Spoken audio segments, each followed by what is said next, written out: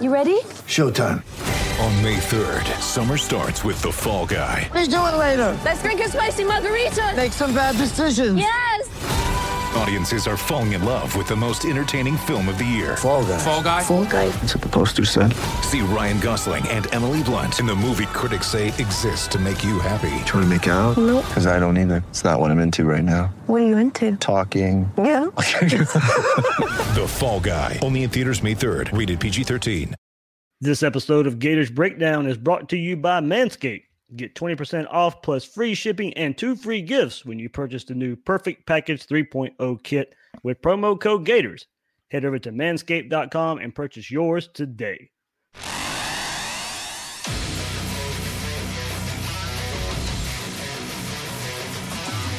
Gators Breakdown, the Gators fan podcast, because there's never a dull moment in Gator Nation. The Gators Breakdown podcast is ready to go. I'm your host, David Waters, and you can find me on Twitter at GatorDave_SEC.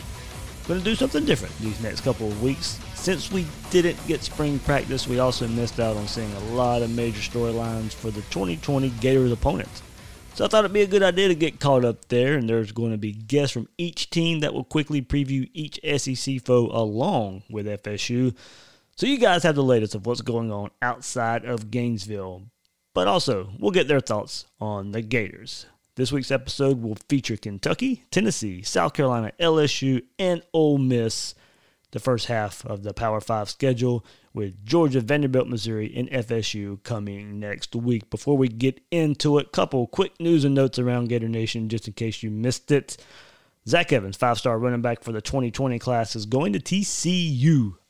Bit of surprise there. I know after the wild recruitment of Zach Evans, originally committing to Georgia in the early signing period, looking like he's going to go there, and then not, and then, of course, announcing leaders of Florida and Tennessee in the spring, and then COVID hits. He's never able to take his Florida visit.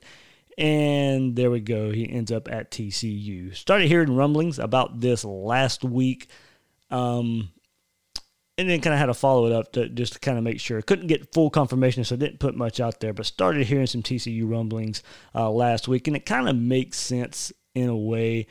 Look, he was never going to come to Florida if he couldn't do a visit. I don't think a virtual visit was really going to work here. And plus, with everything going on, I think being a 2020 commit and signee is a little different than being a 2021 commit and signee. When you think with what's going on in the world out there, you think eventually it's going to clear up. So these 2021 kids, I think, it's kind of like a standard recruiting cycle. They can feel more comfortable about going out of state, going away from home by the time their classes start, in 2021 in the spring, if they're an early enrollee or normal student.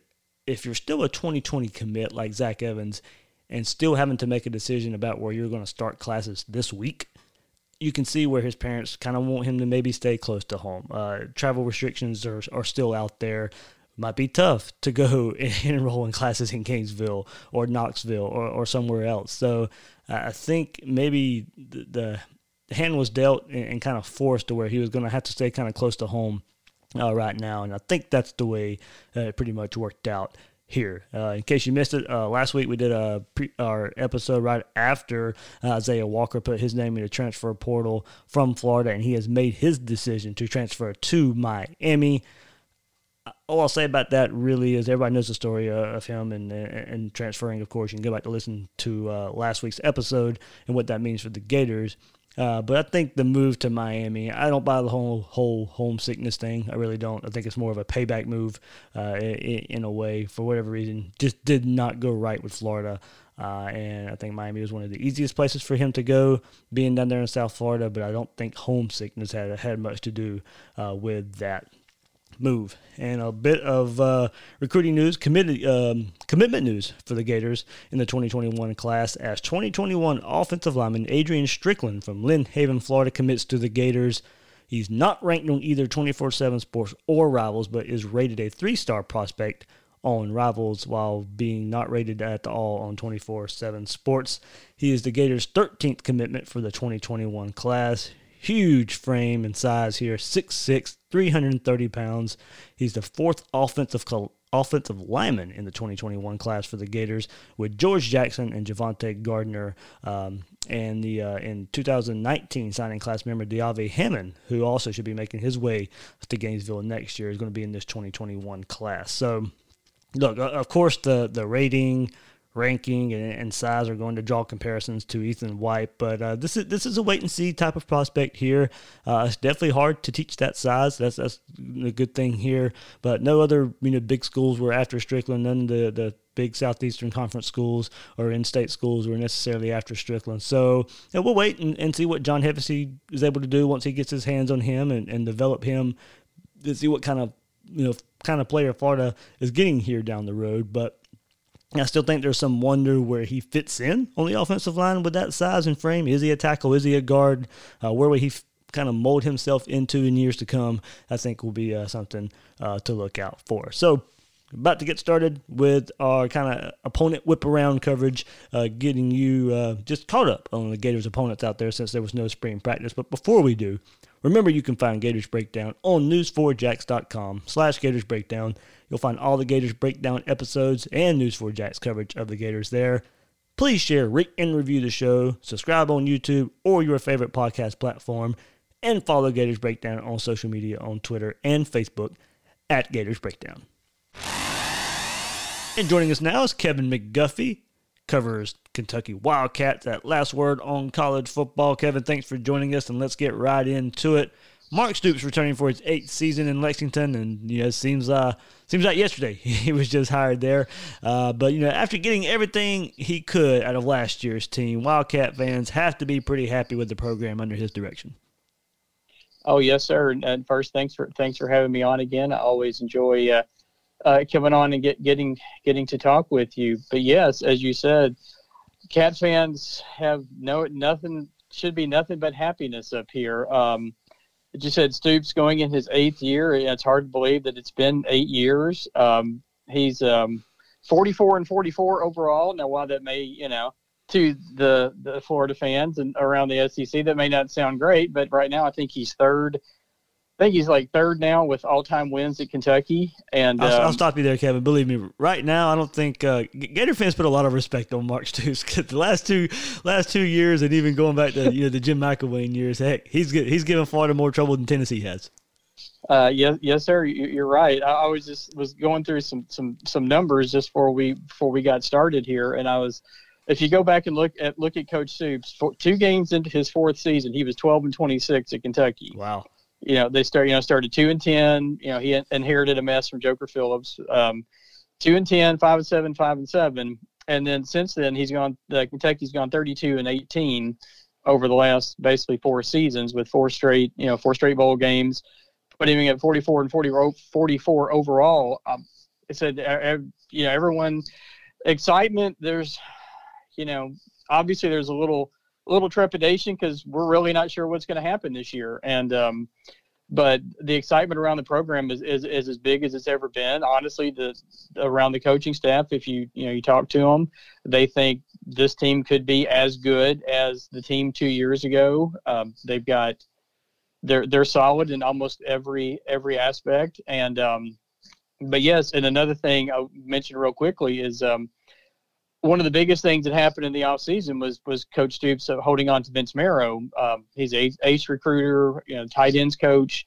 He was offered a job at Youngstown State, which is his home. He turned that down. He was offered a chance to take a similar job with Michigan State, turned that down. I think a lot of it was due to I think Michigan State just offered him the job because they're getting tired of Kentucky beating them out for recruits in Michigan. But to go back to your original point, I think excitement is as high as it's ever been around here. We just got to wait and see what happens come September.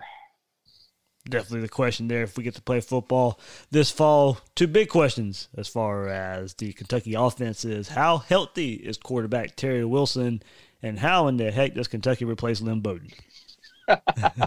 Well, Terry was not as just a reminder for everyone, he tore his patellar tendon in his knee in the second game of the season last year, missed the entire season, and then Sawyer Smith, who came in from Troy as a graduate transfer, took over.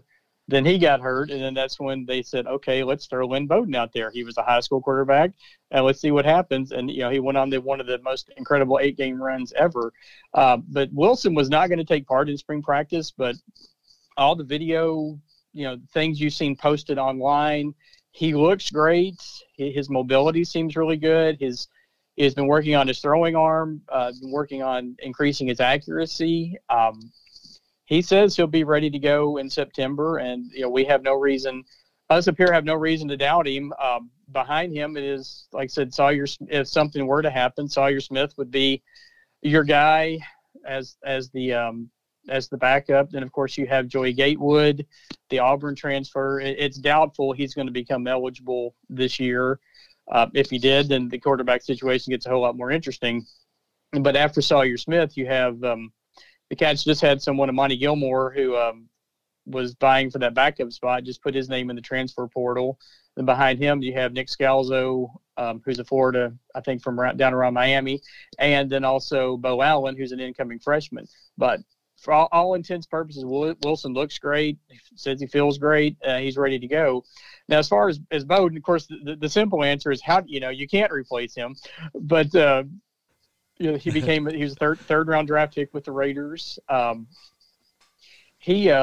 two names, honestly, that you're going to see are probably Josh Ali, and if you go back and watch the Belk Bowl, he's the receiver that made the two big catches on the fourth long to keep that long drive going, and then caught the touchdown pass there at the end of the game that gave Kentucky the win. He's going to be your main guy at the wide receiver position. Another guy to look at is Isaiah Epps. They were expecting big things out of him last year, but he had a foot injury. He missed all of last season. A couple other names: Bryce Oliver, Cleavon Thomas. There's a lot of guys out there. There's been it's kind of funny. There's been a little Twitter beef going between Kentucky and Louisville players. For whatever reason, the last couple of days, one of the Louisville receivers said, "Yeah, why would I want to go to Kentucky and basically just block for everybody and never catch a pass?" And of course, that started a storm, back and forth, going back the fact that Louisville, Kentucky's drilled Louisville the last 2 years. But obviously, you can't replace what Bowden did. But those are the two guys I would look at as Epps and Josh Ali. And Kevin, just kind of looking at Mark Stoops' recent years, and you've kind of mentioned the turnaround in recent years. A lot of that's been due to what Kentucky's done in the trenches, especially the last couple of years. But lose all SEC guard Logan Stenberg, 2 of 3 starting defensive linemen, and of course linebacker Cash Daniel as well. Who's going to step up in those spots? Well, the Big Blue Wallace, I'd like to call it, is despite losing Stenberg, I think it's going to be one of the team's strong points. You have Landon Young returning at tackle. He's definitely an offensive all SEC potential guy. He talked about possibly going for the NFL and decided to come back for his senior year. Along with him, you've got Drake Jackson at center, another guy who looked at going to the NFL but decided to come back. And then the third guy that hasn't gotten a whole lot of talk, but he really should, is I'm blanking on the name now. Darian Kennard. Sorry about that.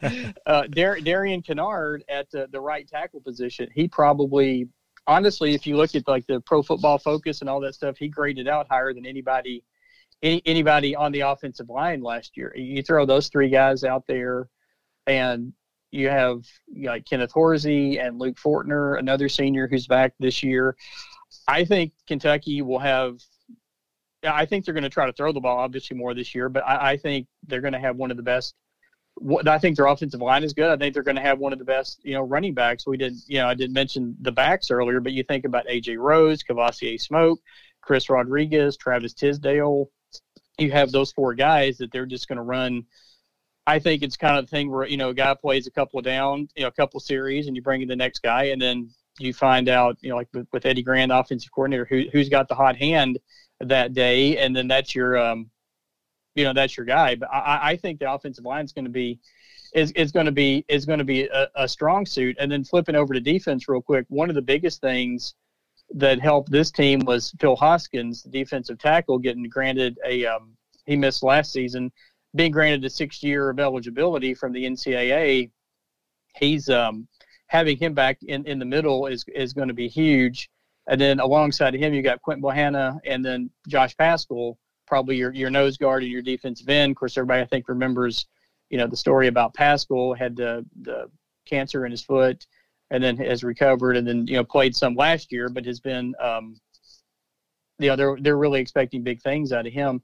And as far as the linebacker position, Kentucky is, I would put Kentucky's, obviously Florida every year is always strong on the defense, Georgia, LSU, but I'd put Kentucky's linebacking core up against anybody's. Chris Oates is the guy who's probably going to be taking over for Cash Daniel. He's a junior. He did some really good things last year. Behind him is Jamin Davis. That 3-4 that Kentucky uses. You got Jordan Wright, DeAndre Square. And the thing about it is all of these guys are underclassmen. And so I think this year and even next year, Kentucky's going to be really strong there. Daniel, Cash Daniel didn't have as great a senior year as he hoped. And, but he played really well towards the end of the year. But I think between Oates and Davis, that they'll be more than fill in, the shoes of Cash Daniel. And Kevin, before I let you go, of course, I mentioned it earlier. Heck, man, last 4, 5, 6 years, Florida and Kentucky's had some classic games, some classic knockdown dragouts. Probably we'll expect another one coming up this year as well. What's your thoughts on the Gators coming into 2020 and, whether they can overtake Georgia and just how close, in these recent battles of Florida and Kentucky? Well, I think I'm just going to throw it out there. I think if there's ever going to be a year that Florida gets past Georgia, I think it's this one. I think Georgia is maybe on a little downwards, down a little bit down from what they've been the last 2 or 3 years, and you can see the improvement, under Mullen every year with Florida getting a little better, and closing that gap. And I think honestly, this could be the year. It would not surprise me to see Florida in the SEC championship game this year. Now, as far as Kentucky goes, as you said, 4 out of the last 5 years, in all honesty, Kentucky probably should have won the game, but it's Kentucky football. So things always seem to happen. And somebody, I can't remember who it was, somebody had posted the other day that this would be, talking about this season and, Kentucky football and, what football in a nutshell this season. Is it going to happen? How's it going to happen that this would be the most Kentucky football thing ever, to have a potential 9 or 10 win season and then not have a football season? Yeah, Florida fans feel the same way with, hey, look, we can finally compete with Georgia this year, and right. We'll see. We'll see if the season even happens. Yes, sir. I absolutely think, and I'm not just saying this, I really believe it. I think when we get to the summer and I do my SEC preview, for last word on college football, I would not be surprised to see me have Florida playing in the SEC title game. But again, I think, but going on the other thought of that, with the possibility of football, are we going to have football with no fans? Are we going to have, limited fans? And how interesting, obviously 2 years ago, Kentucky beat Florida in the Swamp. And, Kentucky goes to Florida, Tennessee, and now Auburn this year. And who knows, playing those 3 games is three of the toughest places to play in the league and honestly in the country. What's it going to be like if there's no fans, if there's no, if there's limited fans? It's a whole new world right now. But I think I think Kentucky could come into Florida and win that game, just much like they did 2 years ago. But it would not surprise me, obviously, for Florida to win, and Florida to win handily. It's second game of the season. Terry Wilson may still be, feeling out, getting some rest out, and but no, like I said, going back to your original point, it would not surprise me to see Florida win the SEC this year. Yeah, but like I said, these two teams get together recently, and there's been some classic games, some crazy comebacks, some inexcusable plays, and kind of. And that's just And that's just on Kentucky's end. But anyway.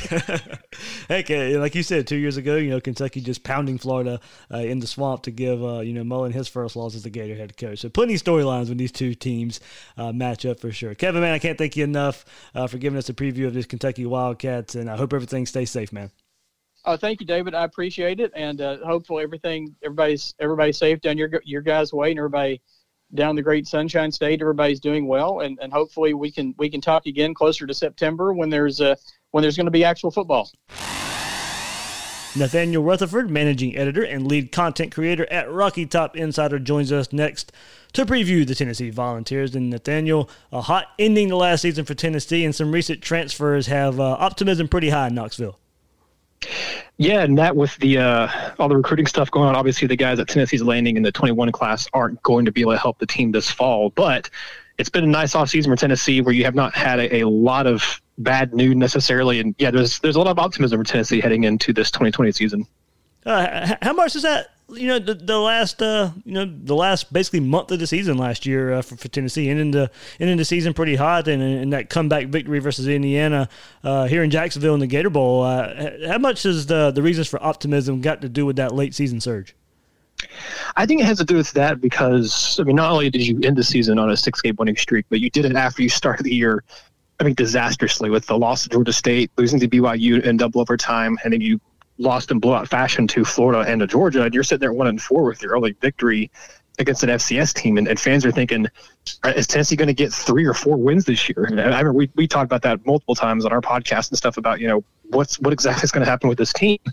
Next thing you know, the only loss they have to end the season is against Alabama, and they actually gave Alabama a decent fight in that game. Of course, they were down Tua in that game. Mac Jones came in after Tua got hurt.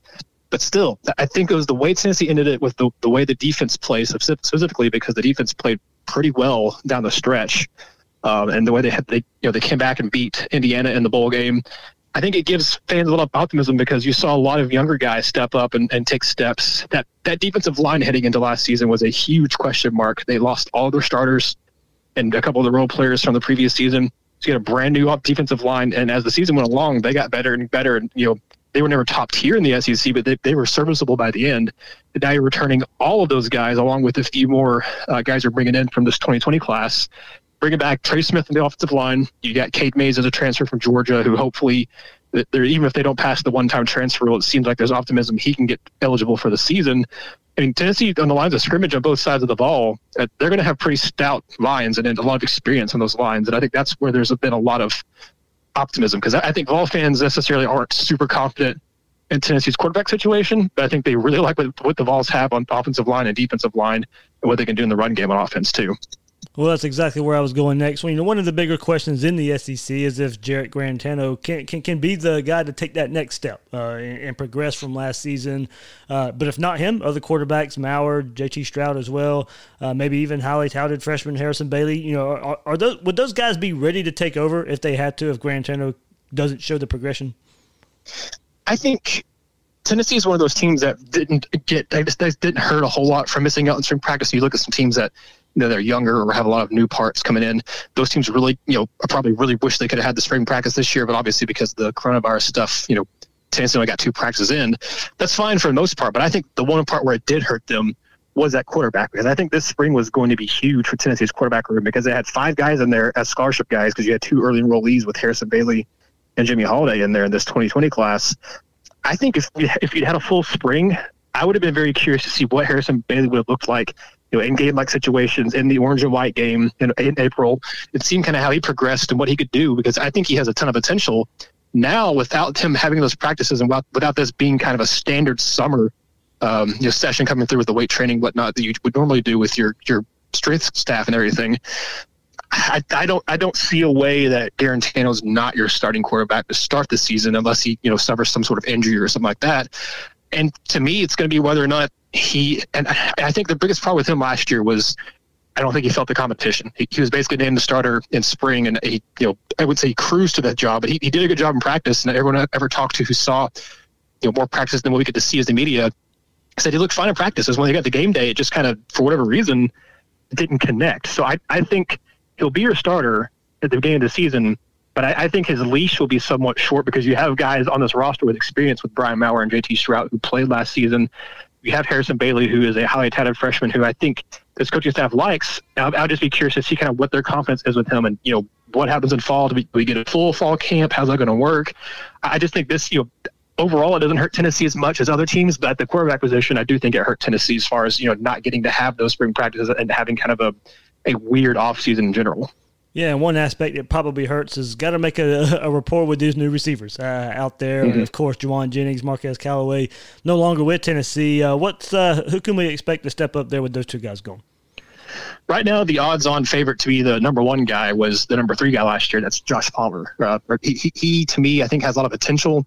He's been the third fiddle to Jennings and Callaway. He had 400-plus receiving yards in 2018, 400-plus receiving yards last year. So he's a guy who's been here for a couple of years. He's a senior now. I like what he has. He's a big body, but also can move. You also have the transfer from Georgia, D'Angelo Gibbs, who sat out this last season, did the transfer roles. And he was a defensive back at Georgia, but he played defensive back and wide receiver at Grayson High School. And he came to Tennessee, and they switched his receiver. And from all accounts, from everything I've heard and talked to people at UT and stuff, he was doing a really good job in the scout team in the fall. Granted, that it's a scout team. It's a totally different thing. But he has turned some heads, and he seems to have some good playmaking ability. Those are probably your 2 main guys that I would say to kind of circle and keep an eye on would be Palmer and Gibbs. Brandon Johnson, he redshirted last year as a senior to retain some eligibility and come back when he'd have more playing time. I think he's going to get in the mix. And you're going to have a few young guys get in here. Some of the signees that Tennessee had in this 2020 class, like Jalen Hyatt, who's a speedster, Malachi Weidman, who is, I'm sure you all have seen his highlights and stuff. He's just a highlight machine, the way he can leap and his athleticism too. I expect those 2 guys to kind of get some playing time as younger guys. So I think it's going to be a new kind of group, but it's going to be a group I think that has a lot of potential. And I'm not expecting them to replace what Jennings and Callaway did, but I do think it's going to be an exciting group to kind of watch this year. You mentioned the turnaround on defense last year, but many returners on that defense do return, but some big superstars, of course, now that Tennessee has to fill the void for Daniel Batuli, Darrell Taylor at linebacker, Nigel Warrior at safety. What's going to happen there with those guys? My biggest concern on defense for Tennessee is going to be the depth at linebacker. That was an issue for them last year because they already had a little bit of depth concerns, and then in the middle of the season you had the attrition where a couple of guys, due to not getting playing time and stuff, ended up transferring, which that happens, and they ended up having. At the beginning of the spring practices this year, for Maricopa, I think they had more scholarship quarterbacks than scholarship inside linebackers. I think they had four on because one for one reason, Corvaris Crouch was sidelined because he had off-season surgery, so he was recovering from that. So you had Henry To'oTo'o, who's obviously was a freshman All-American, really good, and then you had J.J. Peterson, who has yet to live up to his potential at Tennessee. Aaron Beasley, who is a converted safety moved him inside the linebacker, and then Salome Page III, who's rarely played at Tennessee, and I think he's a redshirt junior, redshirt senior. That's it. Tennessee is bringing in a few more guys from this 2020 class as signees, like Bryson Easton and Martavius French, who are 4-stars. But my concern is going to be that depth at the inside linebacker position and outside, because Tennessee doesn't have, now they lost Darrell Taylor, they don't really have a proven kind of edge rusher as an outside linebacker spot. So that's going to be interesting to see what can this linebacker group do. It's a young group with a lot of potential. But I to me, they've got to find an edge rusher. They've got to find a way to get more pressure on the quarterback other than, this standard defensive end that's going to be in your 3-4 front, because they can't do that. It's going to be hard to, create the turnovers and do the stuff that Jeremy Pruitt wants to do with this defense. And to wrap this up here, what are your thoughts on the Gators here? Of course, Gator audience here on Gators Breakdown, and looks to be a Florida-Georgia battle, and we get the SEC Media Days or virtual SEC Media Days, whatever it is. I'm sure those 2 teams will be the ones garnering most of the votes here. And Tennessee is kind of ramping up and maybe thought to be that 3rd team in that slot right now. How would you preview a potential matchup between Florida and Tennessee right now? I think, to me, looking back in this last season, Kyle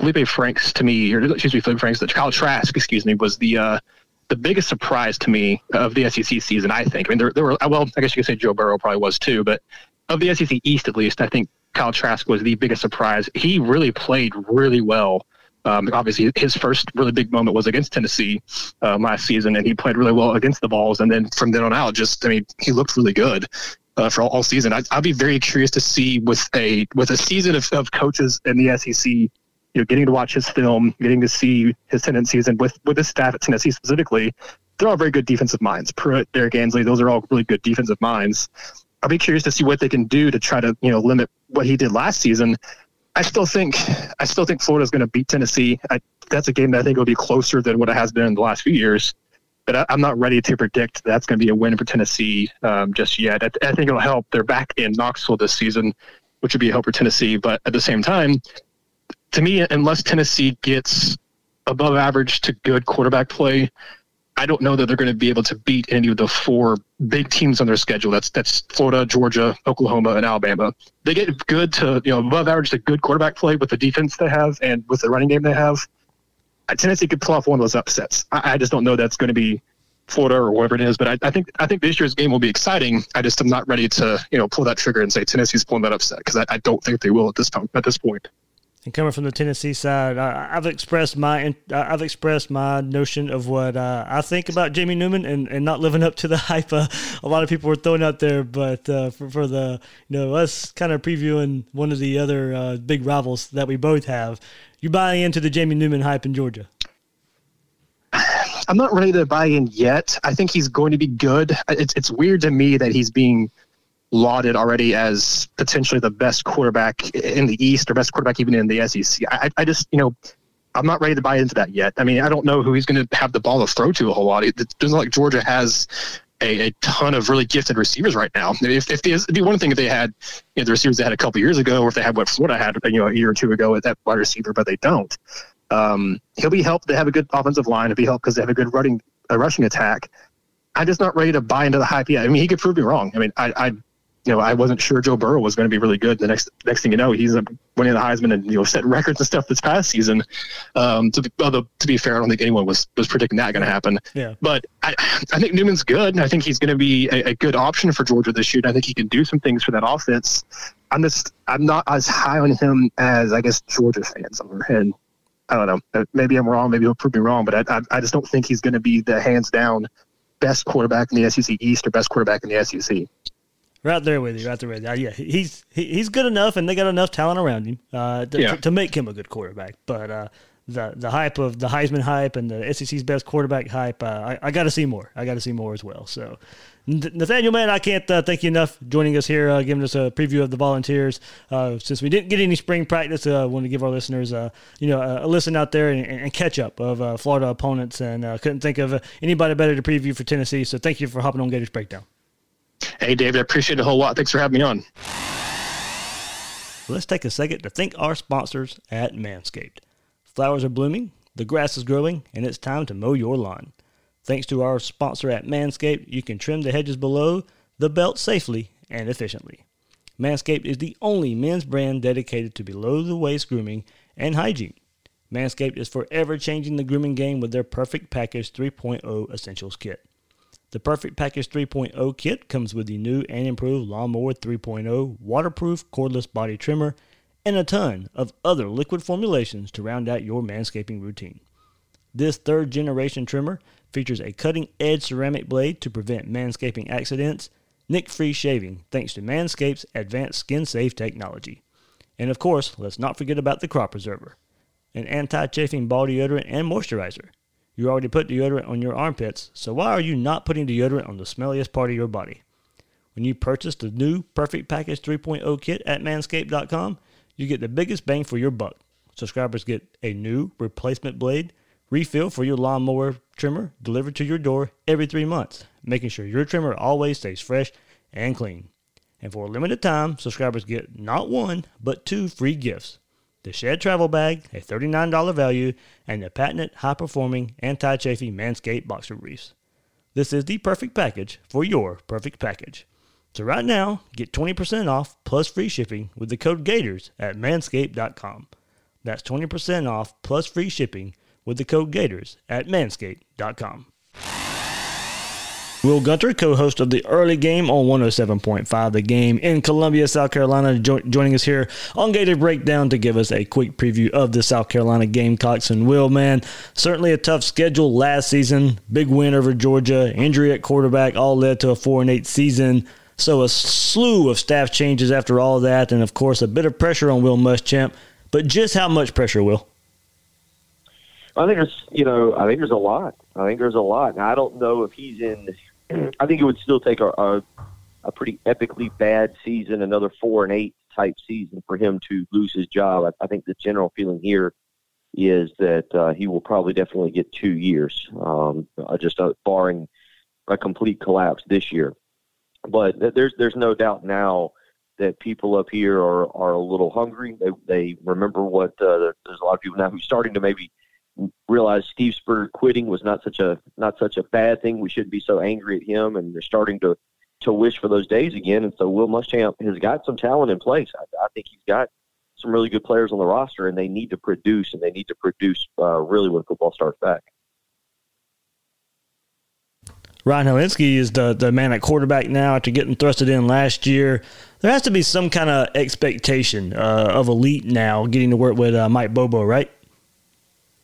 Well, it's going to be interesting. South Carolina brought in another very high-end quarterback in Luke Doty that a lot of people compare favorably to Connor Shaw. And Doty is actually probably a little bit faster.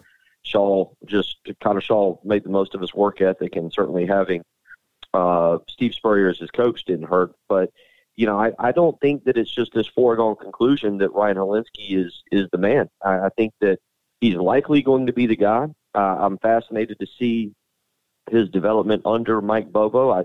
I think that, he at times last year showed immense potential and that he can be an upper echelon SEC quarterback. And then there were times where he really struggled. And, I don't think that it's just a surefire given answer to say, well, he's going to be the guy whenever we start football again. But I do agree that being with Mike Bobo, there's going to be maybe a little bit more pressure on him to take it another step during his sophomore year.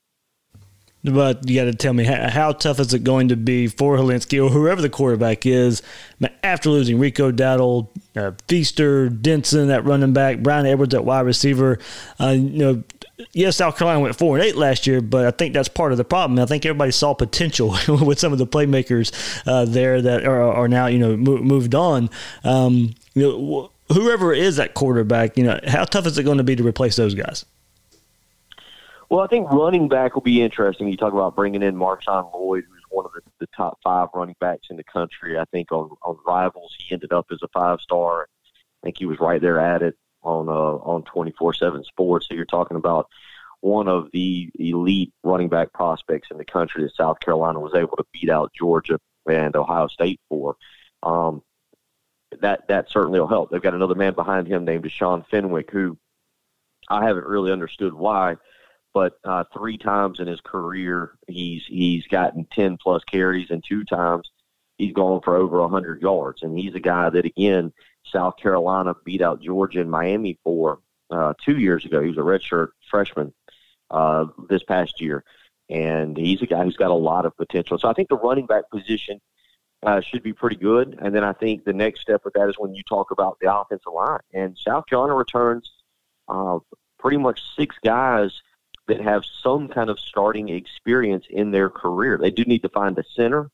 That's going to be the interesting thing. And then they're going to play another guy, a 7th guy, Jasden Turrentine, who was a junior college prospect who enrolled in campus in January, who's got a chance to likely earn the left tackle job. And I think if that happens, then you're talking about a pretty deep and pretty athletic offensive line that at times last year was pretty solid in terms of running the football effectively against Georgia, running the football effectively against Florida, running the football effectively against Alabama, and then whatever happened late in the season when apparently Appalachian State was the best defensive line they faced, I guess. But the bottom line is that was inconsistency, and I think you talk about guys that have shown the ability to do it. Wide receiver is going to be the concern. You're exactly right there. You lose Brian Edwards, who leaves with a lot of records, and South Carolina has been so inconsistent at the wide receiver position. Shi Smith has shown flashes to be pretty good. Trey Smith has been hurt. A lot of people are excited about Xavier Leggett, who had a couple catches last year, but the wide receiver position, there's not a guy that's going to keep defensive coordinators or secondary coaches up at night right now, because quite frankly, it's guys with some potential but not much production. Moves to the other side of the ball here, and the defense loses stalwarts up front, Javon Kinlaw and DJ Wanham. But Muschamp, you mentioned recruiting earlier just a bit. He's recruited so well on that side of the ball, especially up front for the Gamecocks. But, man, it's got to hurt to lose those guys up front and not going through a spring to try and find some kind of rotation up front. Well, yeah, I think it would have been fascinating to see what Tracy Rocker could have done with the spring, because South Carolina has recruited really, really well up front. Rick Sandage was a guy that, again, they beat Georgia for and actually played really well against Georgia last year, and he enters his junior year. Zach Pickens was a 5-star defensive lineman that they went in and got, and last year he was a freshman. You have some other guys there that have shown potential. Keir Thomas is back. Brad Johnson is back. So there is a lot of players on that defensive front, and one of those guys that wouldn't have mattered during the spring but will matter when we get going again is Jordan Birch, who South Carolina was able to hold on to and land. And so, I think it's going to be fascinating to see just how much they missed Javon Kinlaw, because in years past we probably would have looked at that and been like, man, what a gaping hole. But there's actually a lot of talent there that could step in and maybe fill that void, which is, I think, speaks volumes to the way Will Muschamp is recruited. At linebacker, you've got some guys that have performed better. I think they've been a little subpar the last 2 years, but you've started to see some development there.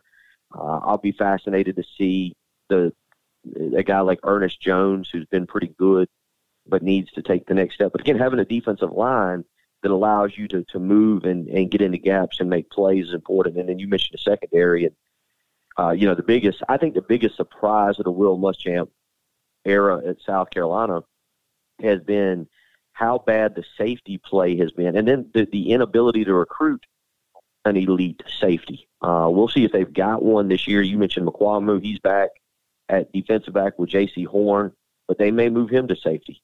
He's a guy that maybe steps in. Cam Smith was a big-time recruit that redshirted last year that could play defensive back or could play cornerback. They've got some bodies again, but you've got to get more consistent play from the safety position, which has been atrocious, which, again, given that's Will Muschamp's position, that's been quite a surprise, really, in his 4 years here in Columbia. I don't know why I thought McQuamu left. Well, what did South Carolina miss the most about not having spring practice this spring? Well, I think it is. I think it's both the combination of Tracy Rocker being able to work with some talented young defensive linemen. I think you look at Tracy Rocker's background as a coach and a guy who can develop talent, and there's a proven track record there. And South Carolina has some good defensive linemen that I think, again, I go back to what I saw them do last year at times. Really, in an 8-period, you go back and you look at what South Carolina did in back-to-back weeks against Georgia and Florida. And I know the Florida game gets away from them. That's a whole other storyline there. But the defensive line performed pretty well in both of those games against your top two teams in the East and kind of held up. And so there is talent there. And to have a guy like Tracy Rocker coaching them up, I think would have been very, very instrumental to the defense being better. And then obviously on the flip side, when you bring in Mike Bobo, Ryan Helinski needed as many reps as possible. They are making an adjustment with how they want to run the offense, a little bit more I formation. So when you're changing things up, certainly having all 14 practices and then a spring game is pretty doggone important. And then quite honestly, I'll just say this too, and this is different because right now you're not getting it. There was a change at strength and conditioning coach, and you go from Jeff Dillman, who, I think was a terrific guy and may be a great coach, but for whatever reason, South Carolina has just had a slew of injuries under the previous strength and conditioning staff, and Paul Jackson comes in from Mississippi. I think not having the strength and conditioning program to be able to run it like you normally would for now, what is it, the last, I guess, almost 60 days, 45, 60 days is, and then you're not really going to probably have it in June or July. I think that's just as important as being able to implement your offense or work with those defensive linemen.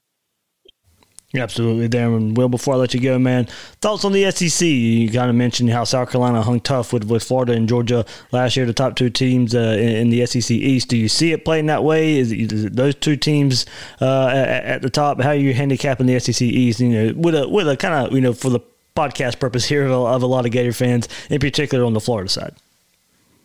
Yeah, I think, the East, I think, is really, really interesting because I don't, I was so down on Florida going into last year and really was not a big fan of Dan Mullen. I like Dan Mullen as a coach, but I didn't like the makeup of his team because I didn't think Felipe Franks had what it took to get Florida over the hump. And, you go back and you look at that Kentucky game for Florida and, they're losing and it looks like things are going to go downhill. And then Franks gets injured and Kyle Trask comes in, and I think that saved Florida's season, quite honestly. And watching it here in Columbia, I think also Florida got some breaks, I think, throughout the season. But you start with quarterbacks, and Ryan Helinski's not proven.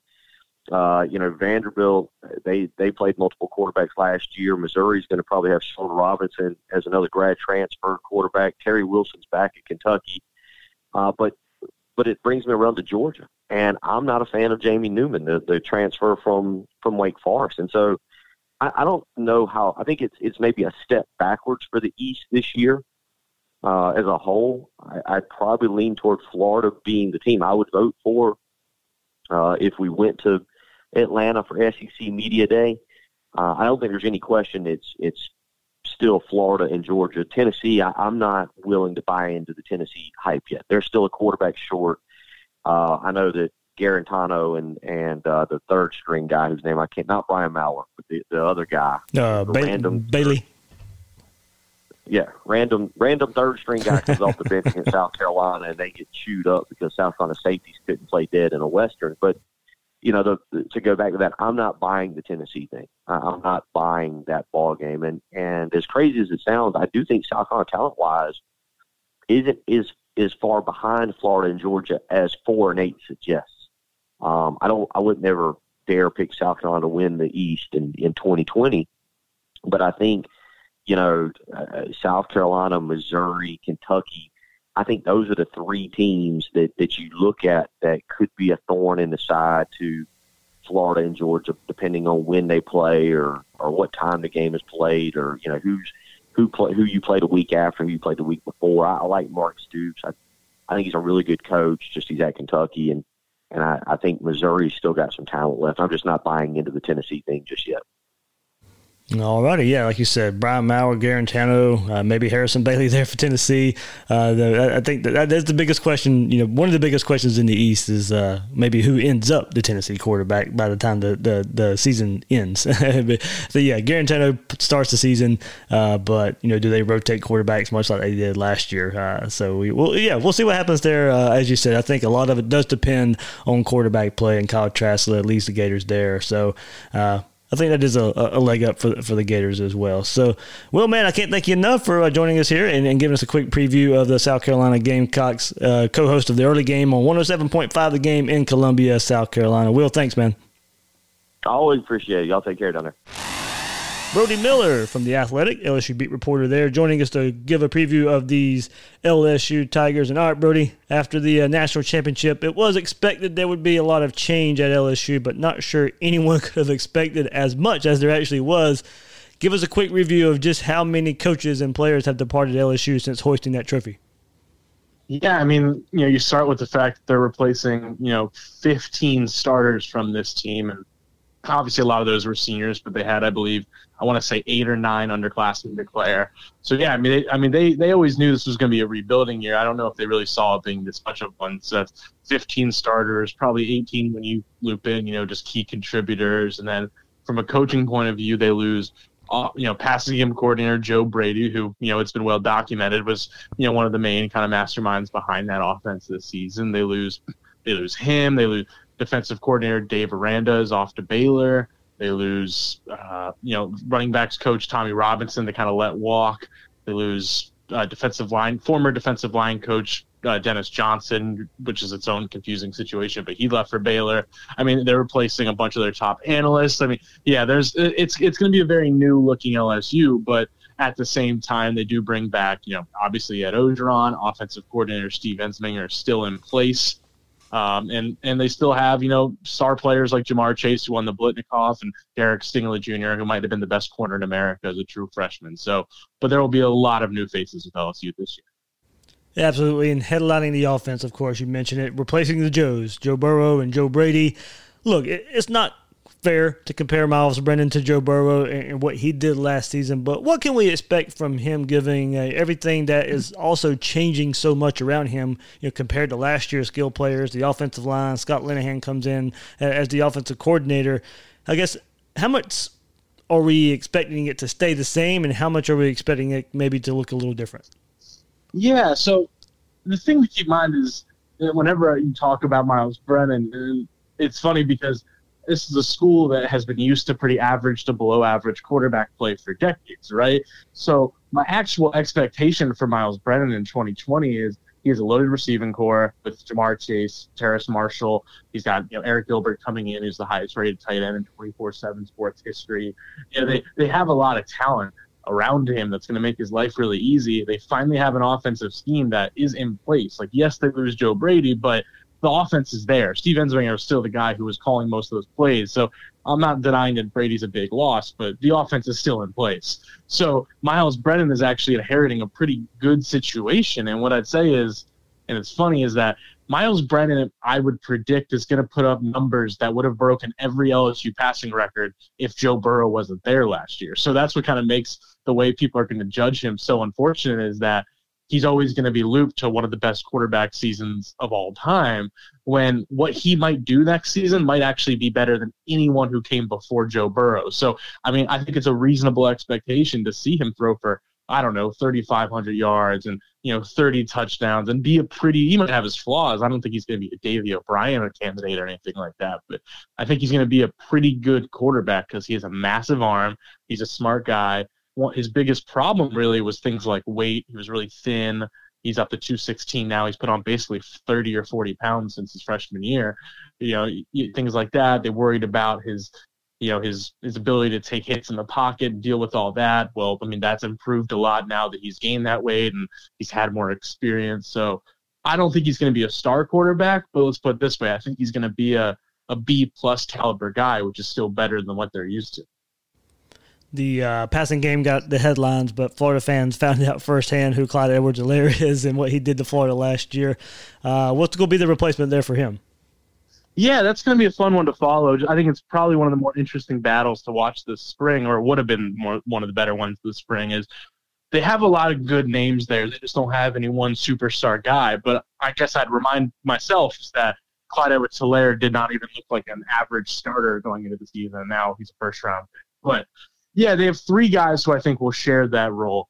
There's Tyrion Davis-Price, who was second on the team in carries last year. He's your 220-pound kind of real downhill runner, kind of like an old-school LSU back. He's really good. He ran for, I want to say, 5 yards per carry last season and about 500 yards.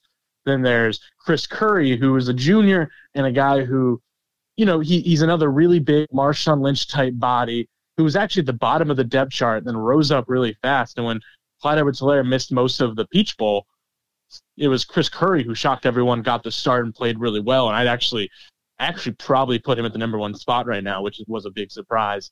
And then the other wild card in this is John Emery, who is a top 10 player in the 2019 signing class. He was 5-star running back out of Louisiana. He's a big play, finesse, just really exciting running back. And I think, he had to get his eyesight fixed. I think he had to really mature in a lot of ways. So time will tell if he's ready to be a main guy. But I think between those three, Steve Ensminger said 2 weeks ago in an interview, he told all of them, all three of you are starters. So I think it will be a running back by committee situation where all of them kind of do different things. I think because of what we're dealing with right now in the world and COVID, and missing spring practice, not getting spring practice, I'm sure LSU fans and the LSU media have talked plenty about it, but I think it's getting kind of buried that Bo Pelini is actually returning to LSU a bit. For whatever reason, I don't know why it just hasn't caught on big time like I think it would have if everything was normal. What's been the reaction of Pelini in his return to Death Valley? Yeah, it's been one of the more fascinating reactions because it was, I think the initial reaction when that happened was this mixture of, really? Like, this guy who, like, hasn't been around major football in, like, 7 years? Really? That's who you're hiring? And then there's kind of this thing where you dig a little deeper and realize, okay, even when he was at Nebraska, he was unanimously considered one of the best defensive minds in football, and he was a really good defensive coordinator. And I don't think anybody ever really denied he was one of the, when he was still coaching at this level, was one of the, 5, 6, 7 best defensive minds in football. And then you're like, well, then why was he at Youngstown State for 6 years? And then you start looking at, well, he was still collecting that big buyout. He wouldn't have been able to get that if he was at another major D1 school. And then you look at, well, he wanted to go home. He grew up in Youngstown, and I think he wanted to get away from that kind of stressful, Nebraska-style coaching life. And I think the more you dig deeper, you realize, and again, I have my reservations. I have my questions about kind of how good he still is, how sharp he still will be against the top offenses in football. But you do just kind of have to remember, like, well, he is a top, he's considered a great defensive mind. LSU's paying him like that. I think he's making $2.3 million a year, which is the second most in college football of any coordinator. And, he was Ed Ogeron's first choice, even before Aranda officially left.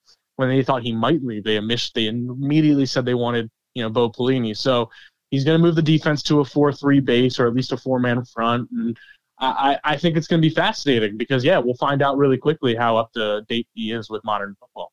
And you mentioned the change to style of defense, and the other big change, that linebacker core. Caleb Von Chason, Patrick Queen, Jacob Phillips, all no part of this Tigers program. What's the general thought of, replacing those guys and changing the defense at the same time? Yeah, it almost kind of works out in a way that they're replacing, that they're switching at this time because, like you said, they're losing, depending on what scheme they use on any given day. I mean, basically they lost 4 linebacker starters, and that's obviously, so now you're going to 3 linebackers, and only, if we're being honest, only 2 of them are, because I just think in modern football, LSU's probably going to play more of a 4-2-5. That's just kind of how things go with. So, really, you're only playing 2 linebackers most of the time. It actually is kind of a smart move considering I think LSU's defensive line depth is actually incredibly strong. It could be one of the 3 best defensive lines in the SEC going into 2020. So it makes sense in a lot of ways, and it also backs up what Ed Ogeron really wants. And I think they had a great relationship, but I always have gotten the sense that Ogeron didn't love the way Dave Aranda's defense. He trusted Dave Aranda. He knew he was one of the best coordinators, but Ogeron deep down, I think, wanted an attacking 4-man front that lets his defensive linemen get vertical and get upfield and attack and rush the passer. And instead of, the last few years, they've been playing that 3-4 where those linemen are more placeholders, holding blocks and all that. So I think Ogeron really wants that. And it might free things up for some of those linebackers. So and to answer your actual question about replacing some of these guys, they're bringing in Jabril Cox, who graduate transfer from North Dakota State. He was projected to be a 3rd-round pick linebacker out of the FCS. He's a really fast, speedy sideline to sideline linebacker who's a All-American for a national champion North Dakota State. So he's obviously going to come in and be one of their main guys. And then they're really, really high on Damone Clark's potential. He's a 6'3", like 250-pound, just kind of freak athlete kind of guy at linebacker. Yeah, I know he had to learn a lot of the mental parts of being a linebacker, and I'm not confident he's where he needs to be there, but they're kind of betting on that because my guess would be those are the 2 primary linebackers in 2020, assuming he gets caught up. But yeah, they have some depth they like there. For example, Marcel Brooks, you might remember him from the Florida game against LSU where he had some big plays in that game, and they kind of used him as like a hybrid safety outside linebacker type, almost like a Isaiah Simmons or something. And they're moving him to be a true inside linebacker. Going to see how that works out as an upside play. They have some depth there, but it'll be really interesting to see who's really ready to be a main guy in this new defense, whether it's Damone Clark or Marcel Brooks or someone else. Brody, you mentioned that Florida game last year. Before I let you go here, of course, Gator audience, listening to this podcast, and Florida fought tooth and nail with LSU in Death Valley last year. Many people expecting Florida to take that jump in the SEC East this year and challenge Georgia. What do you see from the Gators heading into 2020? I've been on your show before, and I'm always just very high on. If there's any coach in college football that I trust to get the most out of talent, it's almost always Dan Mullen. I just think that's. I used to cover him when he was at Mississippi State. He is just one of the best at that, and I really liked what I saw from Kyle Trask. I think there's probably a ceiling to what Trask can be, but I think Trask has a chance to be one of the top quarterbacks in the SEC. And I think I'm curious where you stand, but you can probably make an argument he's the best, known commodity returning starter in the SEC. So I like Florida's chances. I always trust the Todd Grantham defense. And let's put it this way. If you ask me right now, I think Florida's right there with Georgia. I consider them kind of even in my mind of who could win that game, and it's always a toss-up. And obviously Dan Mullen's going to be judged hard until he actually gets by Kirby. But, I think this Florida team has a chance to take the East. Always a fun time, Florida LSU meet up, and Brody, hopefully we'll get to see you in Gainesville this fall. Everything plays out hopefully the way we can and enjoy the game of football, man. But stay safe, and thanks for hopping on here and previewing LSU. Absolutely, anytime, man. Thanks for having me. Take care. And joining us for our Ole Miss preview is Evie Van Pelt from the Rebel Walk. And Evie, I can't thank you enough for joining us here on Gators Breakdown. And look, we were all hoping to get to see Lane Kiffin this spring in Oxford, the polarizing figure he is. What's been the thought of the hiring of Lane Kiffin since his initial opening press conference there in Oxford? Well, it's funny. I don't think really even the corona pandemic has lessened Rebel fans' excitement for Lane Kiffin. So I think they're just chomping at the bit for football to get back in some way, shape, or form to see what he does. Surprisingly, I mean, you would think that it would have been a little more.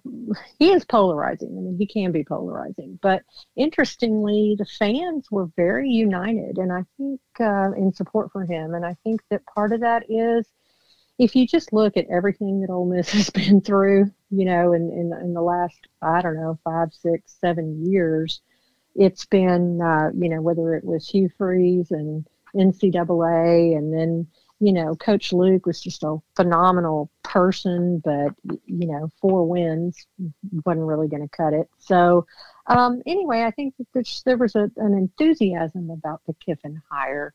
And, about Ole Miss possibly getting some attention for something that was positive, for a change. So folks are still really excited about Kiffin and just, waiting to see what the landscape might look like if we play football again anytime soon.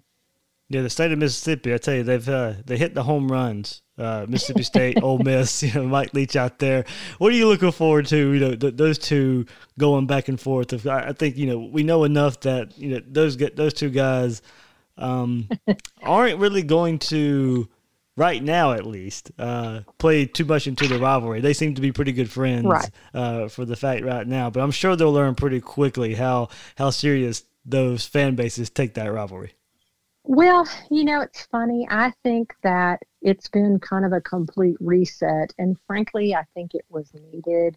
The rivalry had kind of just disintegrated into really just craziness. I graduated from A&M, as you may know, and so I grew up with the A&M University of Texas Longhorns rivalry. And I've had many people ask me, which is a more of a rivalry. And that or Ole Miss and Mississippi State. And of course they're both huge rivalries, but I've never seen anything like Ole Miss and Mississippi State.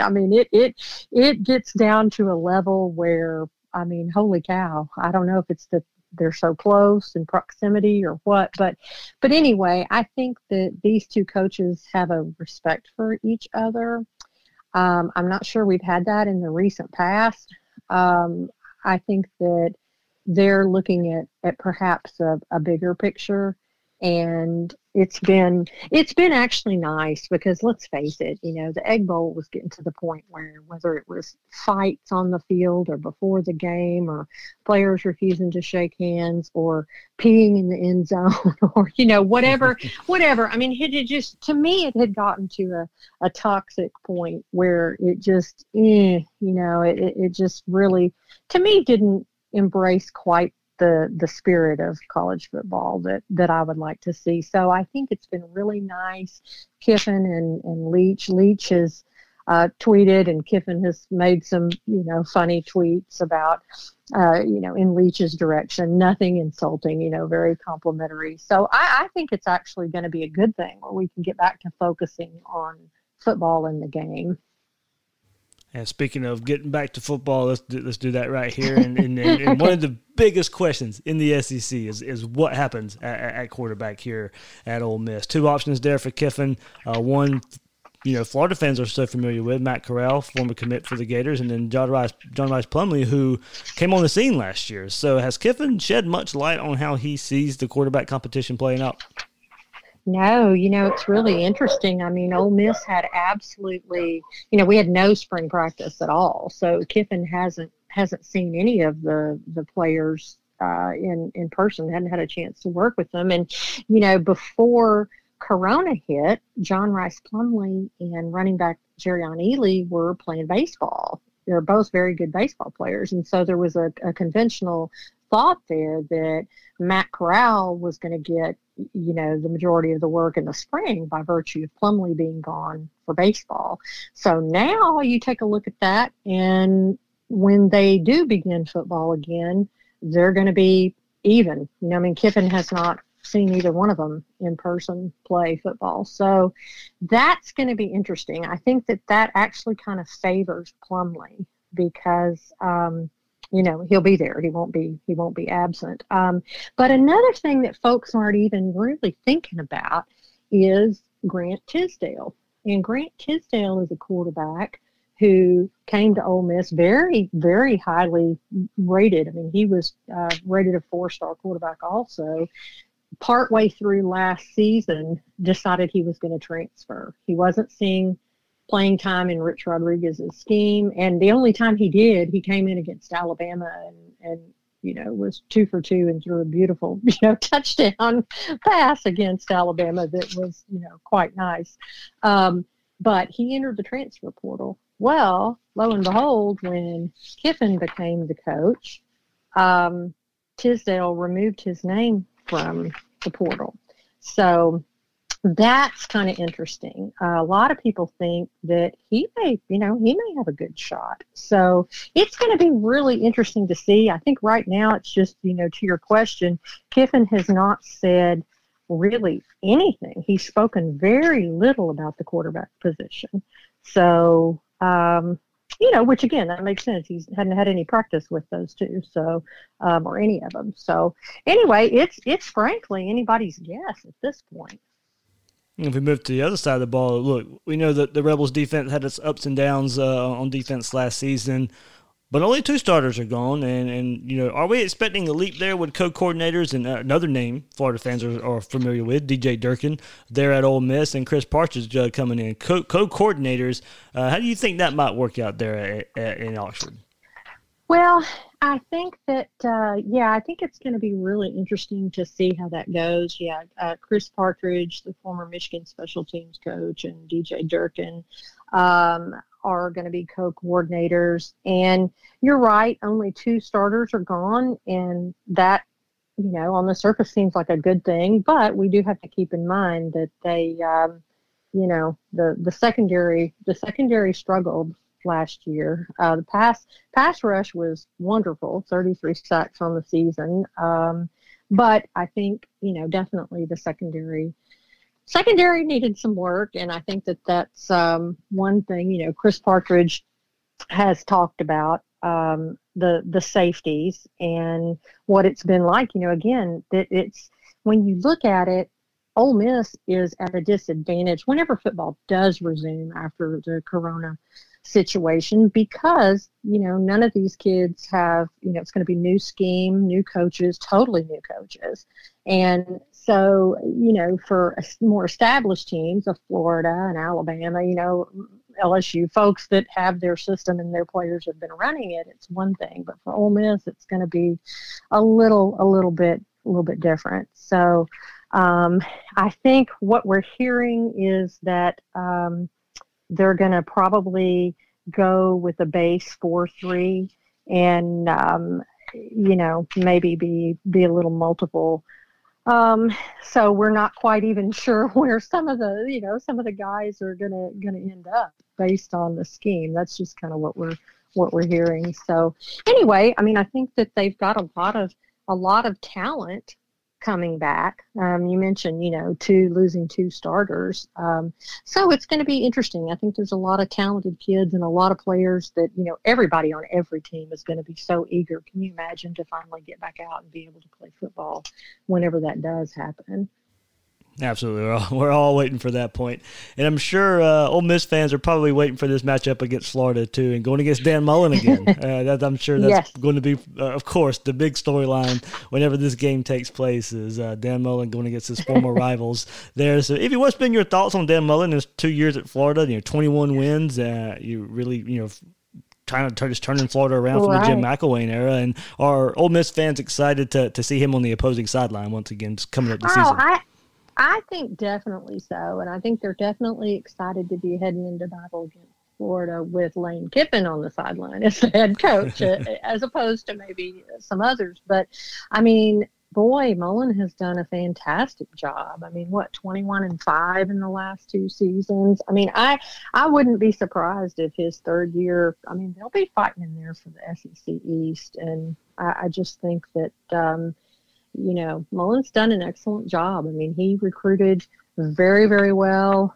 He recruited very well when he was at Mississippi State. Did a lot with, sometimes less talent, I feel like, at Mississippi State. Did a lot with them, had guys head to the pros. So I think Rebel fans, I mean, I'm excited. I mean, I'm a little leery. I'm of being in a stadium with, 60,000 people, or, maybe up in the press box. I don't know. I feel like that corona's lurking around, but I tell you what, to see a Lane Kiffin, Dan Mullen matchup, I will be there for sure. I wouldn't miss that one. Yeah, I think there'll be a lot of good lines leading up to that game from both coaches. So. Oh man, I just can't even imagine. So I remember Lane Kiffin's time at Tennessee took some jabs at Florida. So the one year he was there. So I think so. Yeah, I'm sure he'll have some. I'm sure he'll have some good one-liners. Oh, I think it's, that's the thing. I mean, Kiffin is entertaining. I mean, he absolutely is entertaining. And we've had some Zoom media opportunities with him, and he does not disappoint. All right. That is Evie Van Pelt from the Rebel Walk, giving us a preview of these Ole Miss Rebels, the Gators SEC West opponent this year, the rotating SEC West opponent. So always a good time when the Gators and Rebels meet up. Evie, I can't thank you enough for joining us here on Gators Breakdown. Well, I can't thank you enough for having me. I sure appreciate it. A lot of good insight there from the first half of the schedule of Gators opponents coming up for 2020. As I said earlier in the episode, next week we will feature Georgia, Vanderbilt, Missouri, and FSU to round out our whip-around coverage of Gators opponents for the 2020 season. And we'll also hit some news and notes next week. If there's any big news coming out of Gator Nation, of course, we'll have you covered here on Gators Breakdown. Guys and girls out there, thanks for listening to this episode of Gators Breakdown.